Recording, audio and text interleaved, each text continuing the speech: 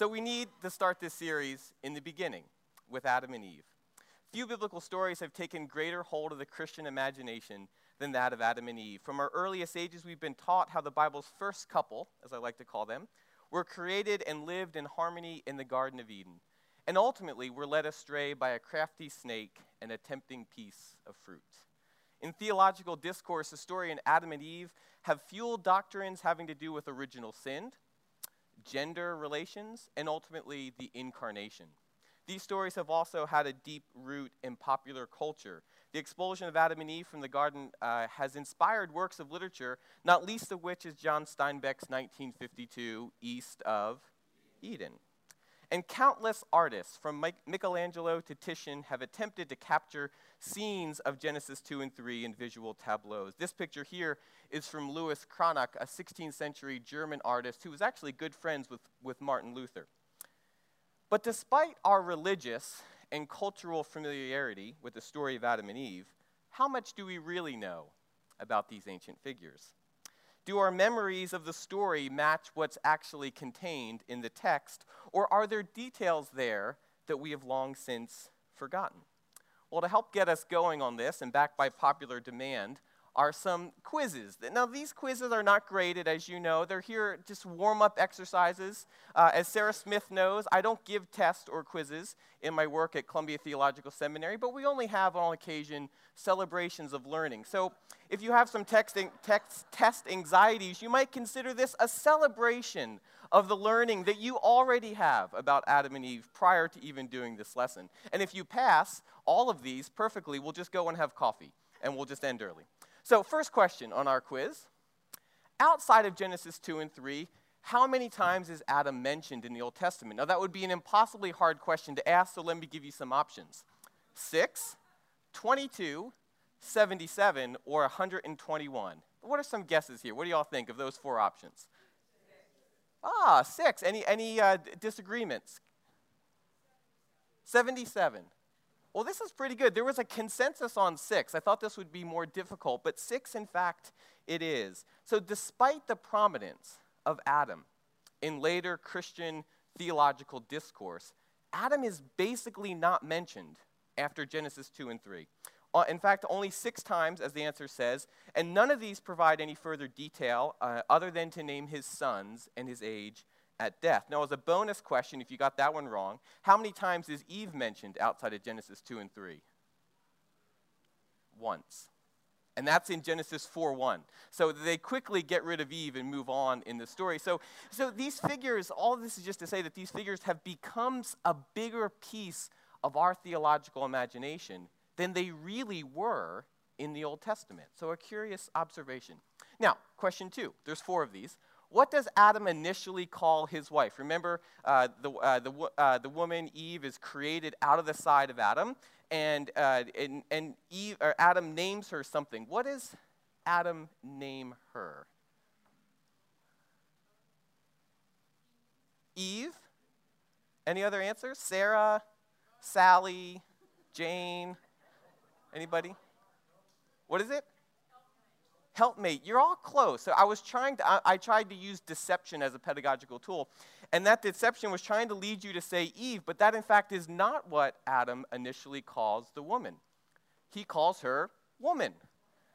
In Genesis 2:23, this at last is bone of my bones and flesh of my flesh, and this one shall be called woman, for out of man this one was taken. Now here in the Hebrew, there's a delightful play on words, because what Adam says is, she shall be called woman, Isha, here, for out of, I don't know if the pointer works there, for out of man, Ish, this one was taken. So from the Ish was the Isha.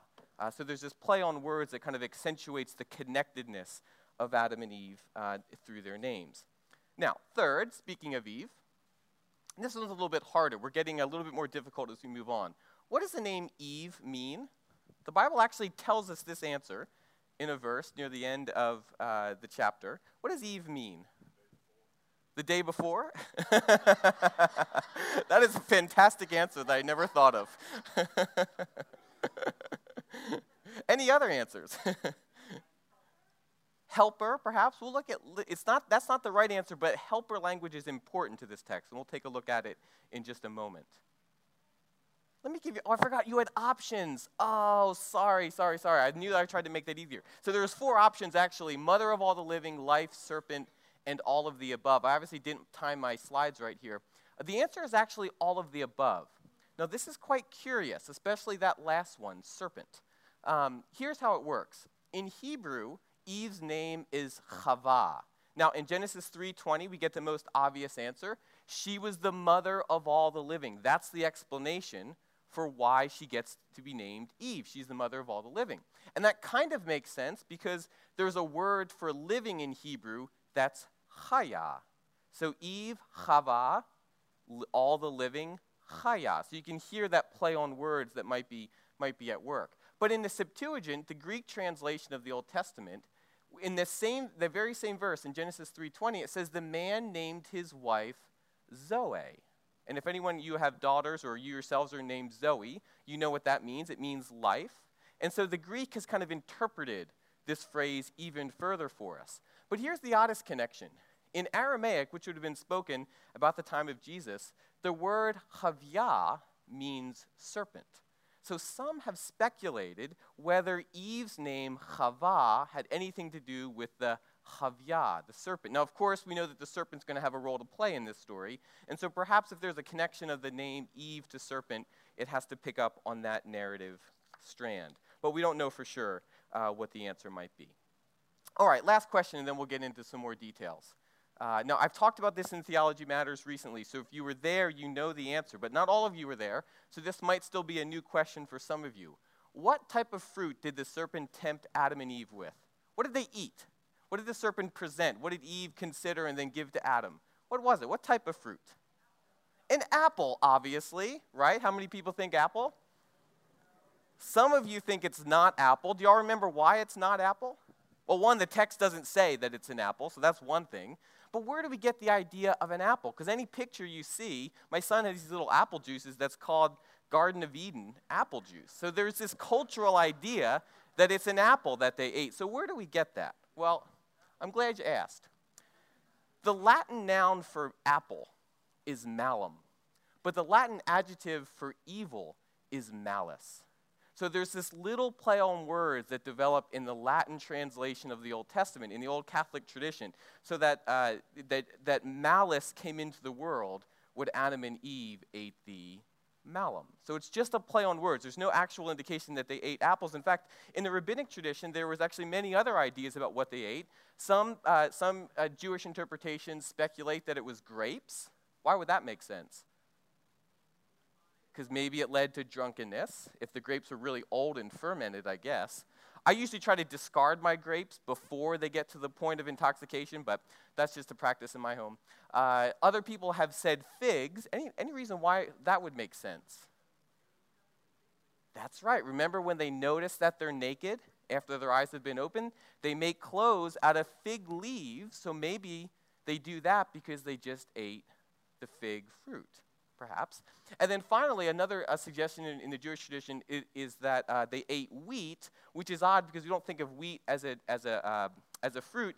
But in Hebrew, chata, which is wheat, sounds just like the word for sin, chata. They're spelled differently, but they're said the same. So in the in the Jewish tradition, sin, chata, entered because Adam and Eve ate the chata, the wheat. So all of these kind of fascinating little plays on words that work their way into our memories and knowledge of this story, none of which, in this case, are actually in the text. So I'm going to let you grade yourselves about how well you did. There will be opportunities for bonus and makeup quizzes. See me after class. So now, though, let's move to the proper part of the lesson, and I want to begin looking at some of the characterizations of Adam and Eve in chapters 2 and 3 of the book of Genesis. We can't do everything extensively, so I'm going to move through episode by episode, reading selectively what I think are some of the high points of the story and its meaning. Let's begin with the creation of Adam. we must keep in mind here as we get started that in the Genesis, in the opening book of the Bible, there are actually two creation stories. Many of you know this, of course. There's a creation story in Genesis 1:1 through 2:4, and then there's a second creation story in Genesis 2:4 through the end of chapter 3. And we encounter Adam and Eve as we know them, as named characters, not in the first creation story, but in the second. And there are some important differences between those two creation stories, and one of those differences has to do with the creation. This is a little creaky over here, so I'm going to move down. I think Tony did this in the sermon as well. I saw him. It was very, very subtle and eloquent in how you did. I actually thought it was a movement of the sermon, like the Spirit was. Anyway, so here's how the second creation account begins. In the day that the Lord God made the earth and the heavens, when no plant of the field was yet in the earth and no herb of the field had yet sprung up, then the Lord God formed man, in Hebrew that's the word Adam, or Ha-Adam, from the dust of the ground and breathed into his nostrils the breath of life, and the man became a living being. Now, if you were listening to Tony's sermon, hopefully if you were here and listening, ideally you would do the both. You would know that Tony talked a little bit about the presence of the Spirit in the first creation account hovering over the waters and bringing life out of the formless void of creation. But here again we have Spirit in the sense that this breath of life is the same word. It's the Spirit of life. So the Spirit is there in both creation accounts as this integral component of bringing life out of lifelessness. As you read this account, and just from your memory of Genesis 1, what's different? How does this sound different than how God creates humanity in the first creation account? So in what way, Florida? That's exactly right.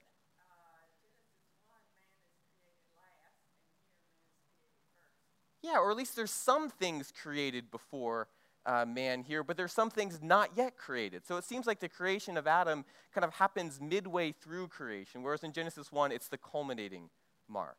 So that's one important difference. What else is different? Any other differences?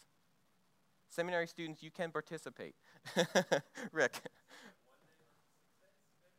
Yeah, or at least there's no clear delineation of days. What day is this? Are we in the third day? There's not any care to kind of delineate, well, this happened in this day, and this happened in that day, and this happened in that day. This seems to be a little more free-form than it is in Creation 1. There's a number of other differences, but one other important difference is that here the man is created first.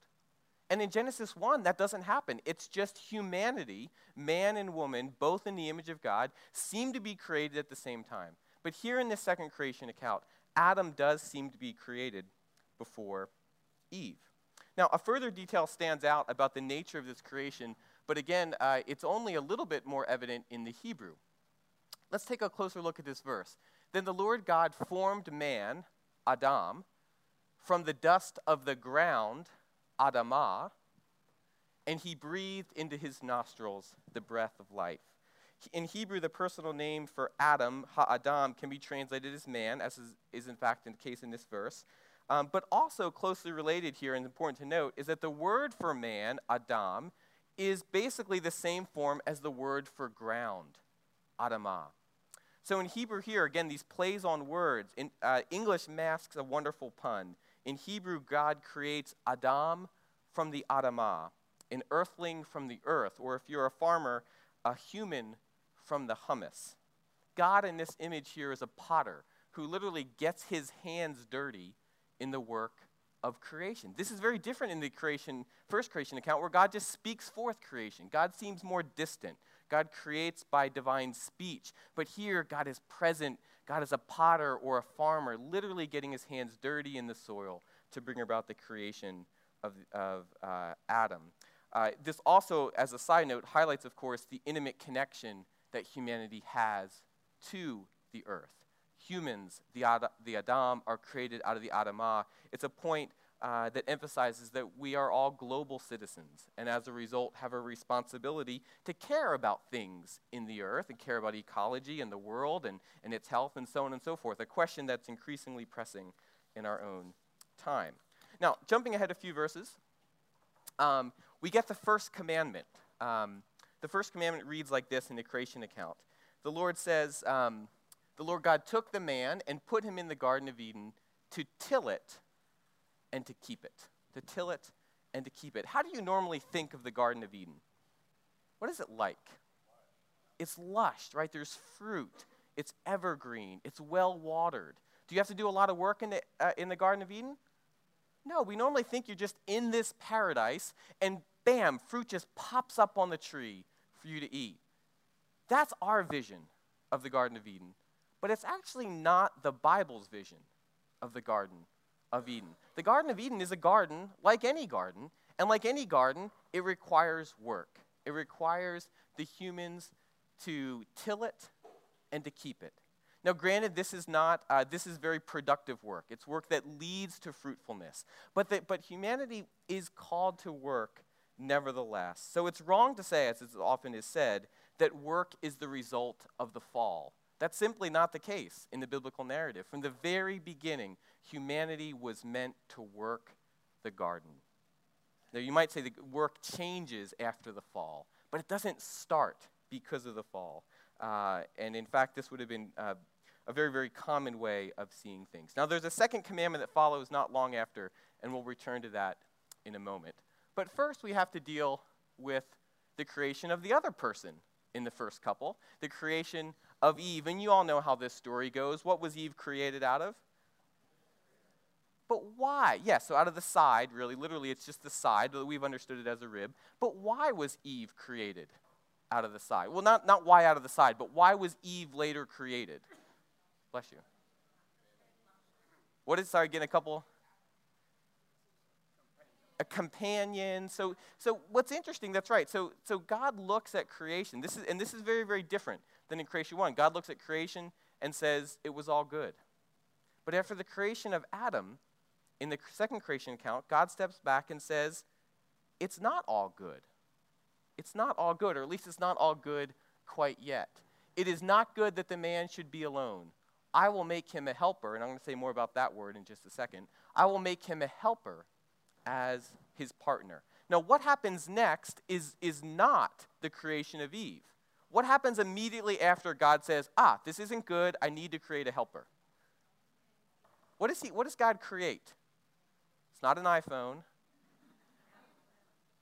Animals, right? God creates all types of animals, again, from the ground. And he leads them before Adam, the donkeys, the cows, the giraffes, the lions, the beaver, the dog, and so on and so forth. But none of them qualified as a suitable companion for Adam, whatever that means. None of them qualified. A dog might be man's best friend, but in this case, it wasn't quite enough to complete creation. So it's then that God caused a deep sleep to fall upon the man, and he slept, and then he took one of his ribs and closed up its place with its flesh. And here there's this wonderful image here, an old Greek image of Eve literally coming out of, as a full-grown person, Eve coming out of, all right.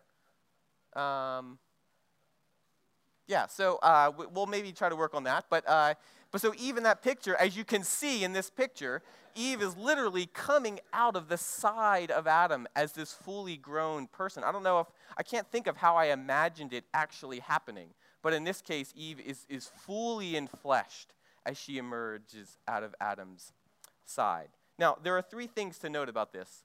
Thank you so much. That's awesome. There are 3 curious parts of the story. Maybe there are more than 3 curious parts of the story, but there are at least 3.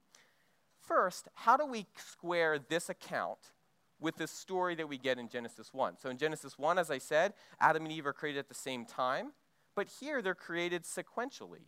How are we to merge those 2 together? Are we to merge those 2 together? Well, there's 2 different options. A scholarly option is that you just read these as 2 separate creation accounts. There are 2 versions of how it all happened. There's version 1 in Genesis 1, and there's version 2 in Genesis 2 and 3. In one, they're created at the same time. In the other, they were created sequentially. That's one valid way of seeing things. That these are 2 separate stories, and the ancient readers of Scripture were okay with that. They weren't bothered by the inconsistency. They said, yeah, that's how it was. There were 2 stories, And that's why we find both stories in our canon. That's a valid way of seeing things. But not everyone reads the Bible as a scholar would. And in fact, most readers try to combine these stories or try to say, well, how do they actually make sense as being one unified story? And one fascinating way that this has happened in the Jewish tradition is this. One Jewish legend says that, yes, in Genesis 1, a man and a woman were created, and it was Adam and not Eve, but Lilith. Did you know that Adam had 2 wives? Well, in this Jewish legend, that's exactly what happened. In Genesis 1, God creates Adam and Lilith equally, and Lilith really wants to live into the equality of them being created together, but that doesn't go over well with Adam. And you know what? Adam gets rid of Lilith.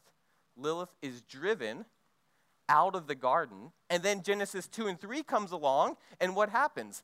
God creates Eve, Adam's second wife. And this second wife is comfortable with being subservient. Now, let me just, as a disclaimer, I'm not prescribing this theology. I'm simply saying what the Jewish one reading in the Jewish tradition of how you blend these 2 stories together. It's a fascinating tale. None of it is biblical in the sense that there's no evidence for this in the scripture itself. Although these elaborate traditions develop where Lilith is driven out of the garden, she becomes to be associated with demons and sudden infant death syndrome. And even in art, she becomes very fascinating. You can see here in the image on the far left, there we go. This image on the far left, there's a serpent snaked around her. Well, the image on the right is from the Sistine Chapel. And this figure over here, you can tell it's half human, half snake. For Michelangelo, that's Lilith. There's this tradition that develops that, in fact, it's Lilith who tempts Adam and Eve to eat of the fruit, not a serpent, although Michelangelo nicely blends the imagery of this woman with that of a snake. Now, second, and to the point, what about this language of helper? What do you think of when you think of a helper? Is that an equal term? Most of you are shaking your heads no. I was out mowing the lawn yesterday, and Leo was running around, and he was picking up some sticks on the ground, although I usually just mow over them, but he was picking them up. And I remember I said to him, thank you for being Daddy's little helper. Now, when I say Daddy's little helper, I don't mean that we teamed up together and 50-50 took care of the lawn problem at my house. No, he was my little helper. He kind of did some side jobs as I did the important work of mowing the lawn. That's how we typically think of helper. And so the question is that the sense of the text? Is that what helper means here in the Hebrew? Does it imply some sort of subordinate role, as is often is the case? Well, not exactly. Although, let me step back. In 1 Timothy, there's this odd reading of the Genesis 2 account. And the author says, I permit no woman to teach or to have authority over a man. She is to keep silent, for Adam was formed first, and then Eve. Now, I'm also not prescribing this theology, and this is a sort of text that I deal with in my Text of Terror class that I teach at Columbia Theological Seminary and here in Theology Matters. But notice the curious reading. It's saying because Eve was created second, that is, as a helper, there are implications for societal roles. Now, we would reject this, I think, in many, many, many ways, but it comes out of this curious theological reading of the story of Genesis. Unfortunately, I would argue that it's something of a misreading. For in Hebrew, for in Hebrew, the word used for helper, etzer, does not necessarily imply subordination. In fact, the person most often called an etzer is God. So if anything, in the Hebrew scripture, etzer implies a superior, not an inferior role. So whatever is going on with 1 Timothy, I'll have to leave to my New Testament colleagues, but it clearly seems to be a misreading of what the Hebrew of the Old Testament is actually saying. So let me pause here. We have a couple other points to do, but let me pause at this point to see if there are any questions or interaction on this point that you might want to bring up. Because after this, we're moving to the temptation. Anything so far?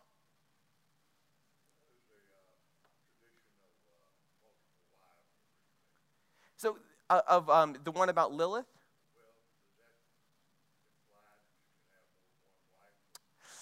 I don't think that's where the Jewish tradition goes.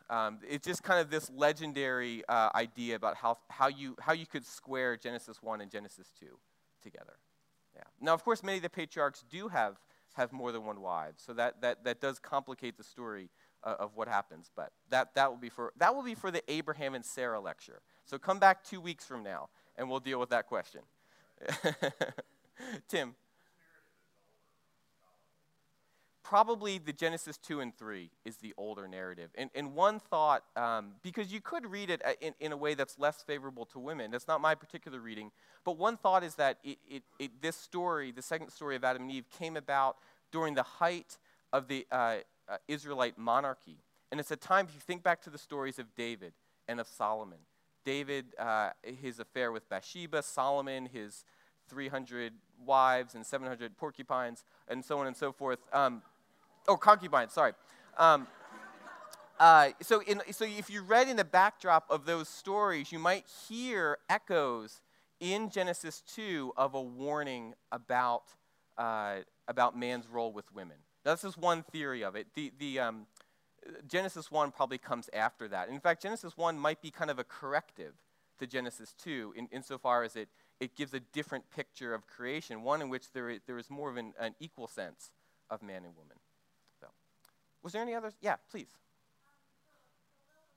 Yeah. Yes. It's not in my notes. I'm going to have to look it up for you. There is no doubt. I just don't know it. Yeah. Sorry. Yeah. I know where to look for it. Yeah, Cliff. Yeah.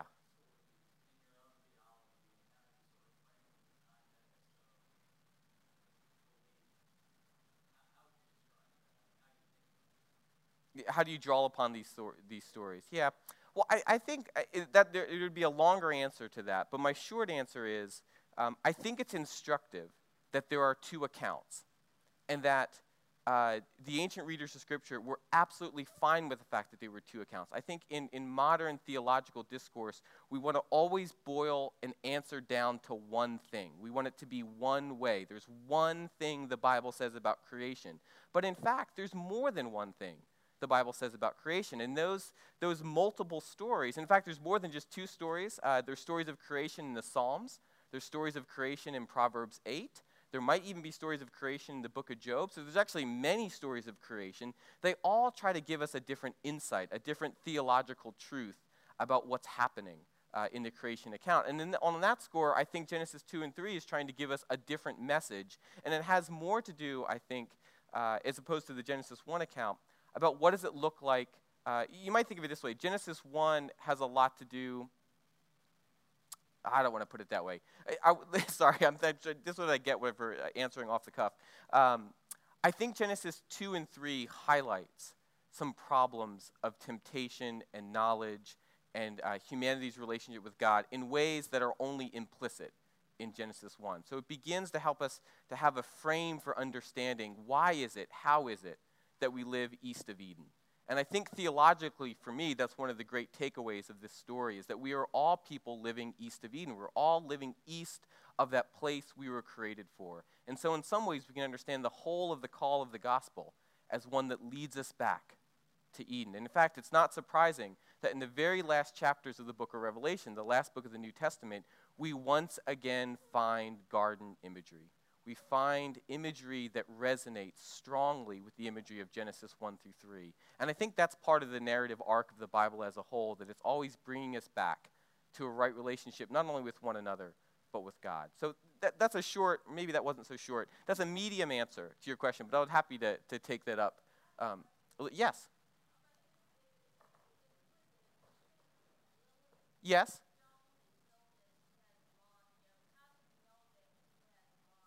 Oh, yeah, good question. We don't know that she had blonde hair. In fact, we probably know that she didn't exist. But these are kind of the artistic musings of later interpreters. I knew the Lilith thing would catch a lot of attention.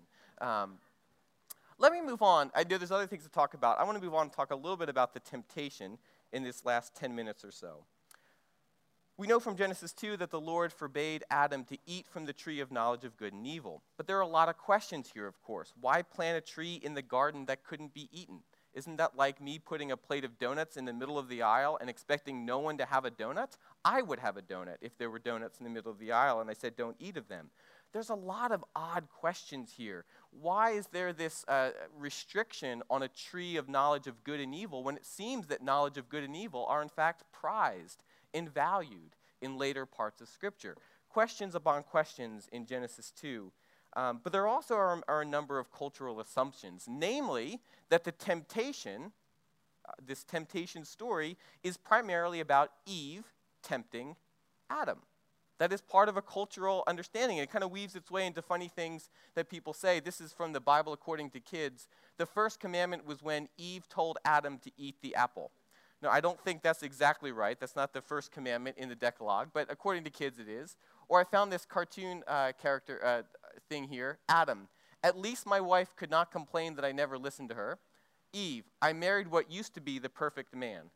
These are the epithets for their stones. Now, all of these are I mean, in a humorous way. But there is this, I think, misunderstanding that somehow it was Eve that seduced Adam into eating the apple. And in fact, in this image here from Titian, it might even be thought that Adam is trying to push Eve back from taking of the fruit. It's not. The gesture is ambiguous, but Adam might be seen as trying to push her back, as if Adam was kind of knew what was right, and somehow Eve tempted him to do what was wrong. Of course, this is not the story that we find in Genesis 3, because Adam was there all along.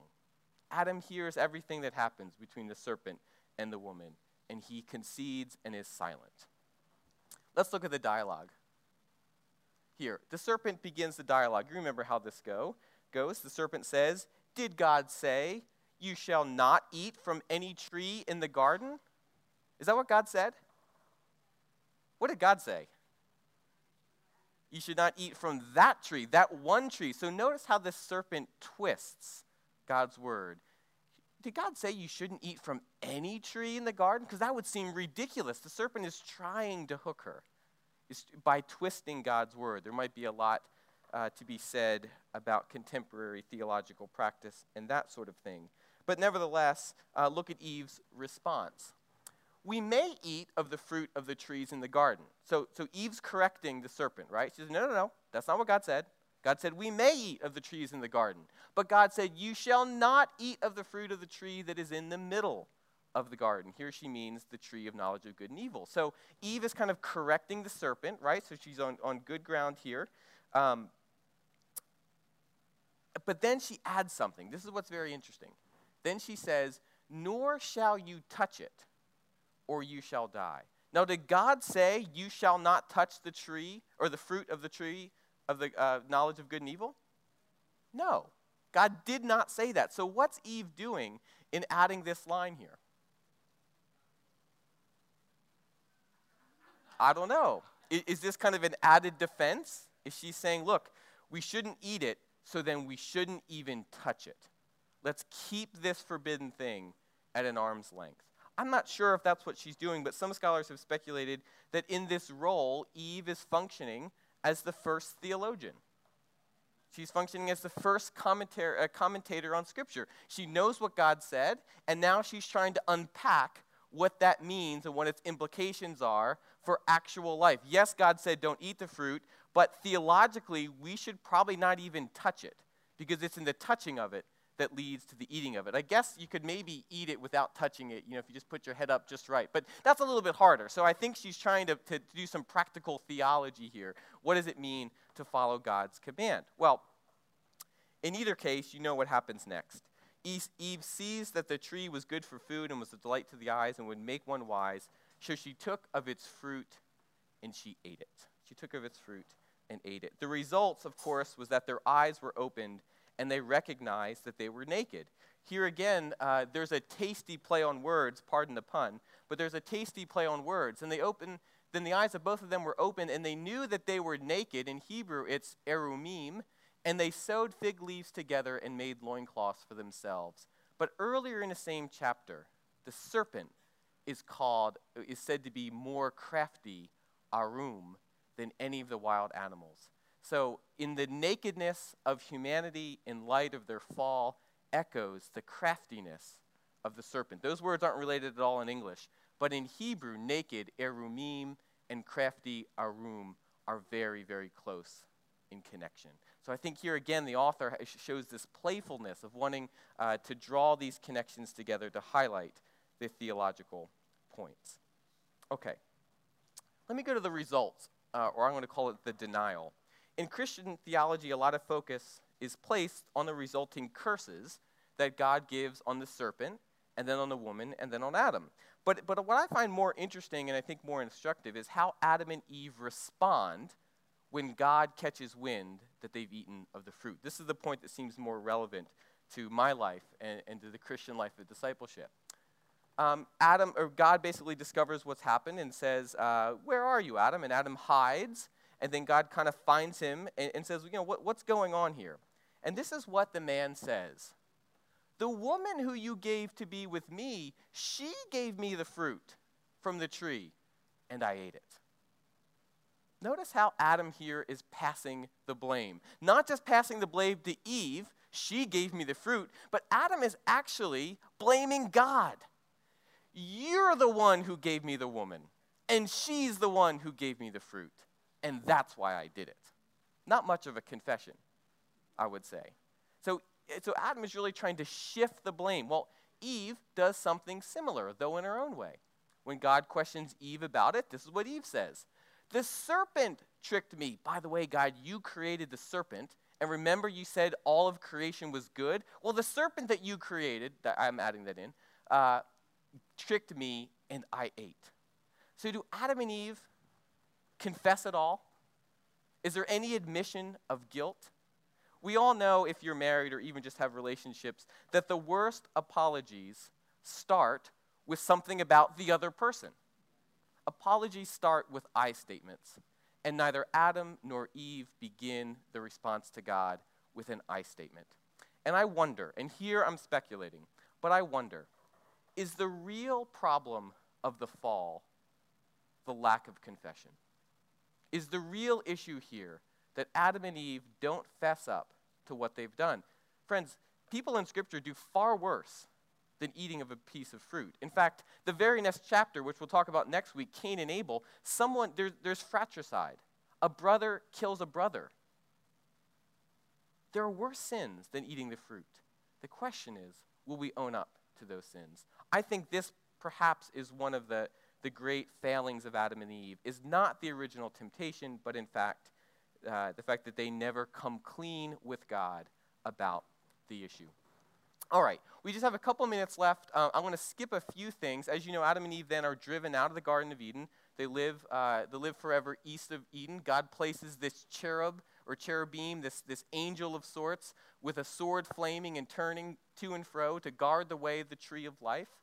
So that Adam and Eve are kicked out, and the rest of life happens east of Eden. It was a connection I was going to make with the book of Joshua, but we're going to skip that. I want to say just a word about the afterlife, about what happens with these stories in the hands of later readers. And here will be very, very quick. As I mentioned at the outset, Adam and Eve are given surprisingly little attention throughout the rest of the Old Testament. But they continue to become a point of fascination with later readers. One such text, or one example, are these non-biblical Jewish literature. So things written by faithful Jews that did not end up in the canon of our Bible. There are things called the Apocalypse of Moses and the life of Adam and Eve that kind of fill in the gaps about Adam and Eve. They tell the story of what happened to Adam and Eve after they were kicked out of the garden. So at the very point the Bible stops talking about Adam and Eve, these stories pick up. And they tell these fascinating things, including about their life outside of paradise, the death of Abel, the birth of Seth, how Adam repents, and how through the prayers of the angel, Adam is pardoned and receives the promise of eternal life from God. So in these stories, Adam is redeemed from the fall. But what both of these stories do, and what's very interesting, is that they both place the blame on Eve. In these stories, as they retell what happened in the garden, Adam is not present. In fact, it goes to say that Adam was very, very far away when the serpent first met Eve. So these sources are trying to clean up Adam And in a sense, they're throwing Eve under the bus. In fact, in one story, Eve talks to her son Seth and is trying to give him some motherly advice. And in her advice, she actually admits that she was the one who led Adam astray. Now, we must remember that none of this is in the biblical tale. And in fact, in the biblical tale, Adam is there all along. So these stories are trying to reimagine the legend of Adam and Eve, the story of Adam and Eve, in a way that shifts blame from Adam onto Eve. It's not the case in the original stories, but there is this tradition that happens. The last thing I'll mention, sorry, I'm rushing through here. The last thing I'll mention is that, particularly in Catholic theology, Eve gets connected to Mary. And in fact, Mary is considered a second Eve, an Eve that Mary somehow redeems the sin of Eve. Jerome in the 4th century says this: death by Eve, life by Mary. Just as sin entered the world through Eve, so too did salvation enter the world through Mary. This is fascinating connection. What am I going to say? Let me say this. Eve was cursed with the pain in childbirth, but legend has it that Mary gave birth to Jesus without pain. So there's all these ways in which these figures are kind of reversals of one another. And the way this gets really highlighted is in the Annunciation scene, when the angel Gabriel visits Mary to tell her that she is pregnant, will give birth to Jesus. The angel says, "Greetings, favored one, the Lord is with you." Well, there's one last play of words, and I'll get you out of here on this. In Latin, the word for greeting is ave, as in the Ave Maria. That's greeting Mary, Ave Maria. Well, in Latin, Eve's name is Eva. So what do you notice about Eva and Ave?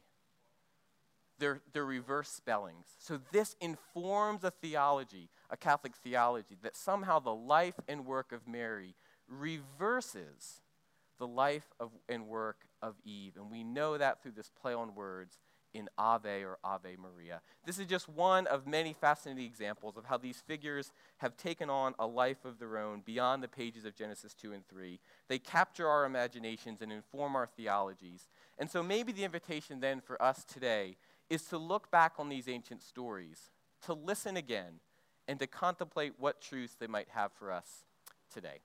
Thank you so much for being here and bearing with some of our technical issues.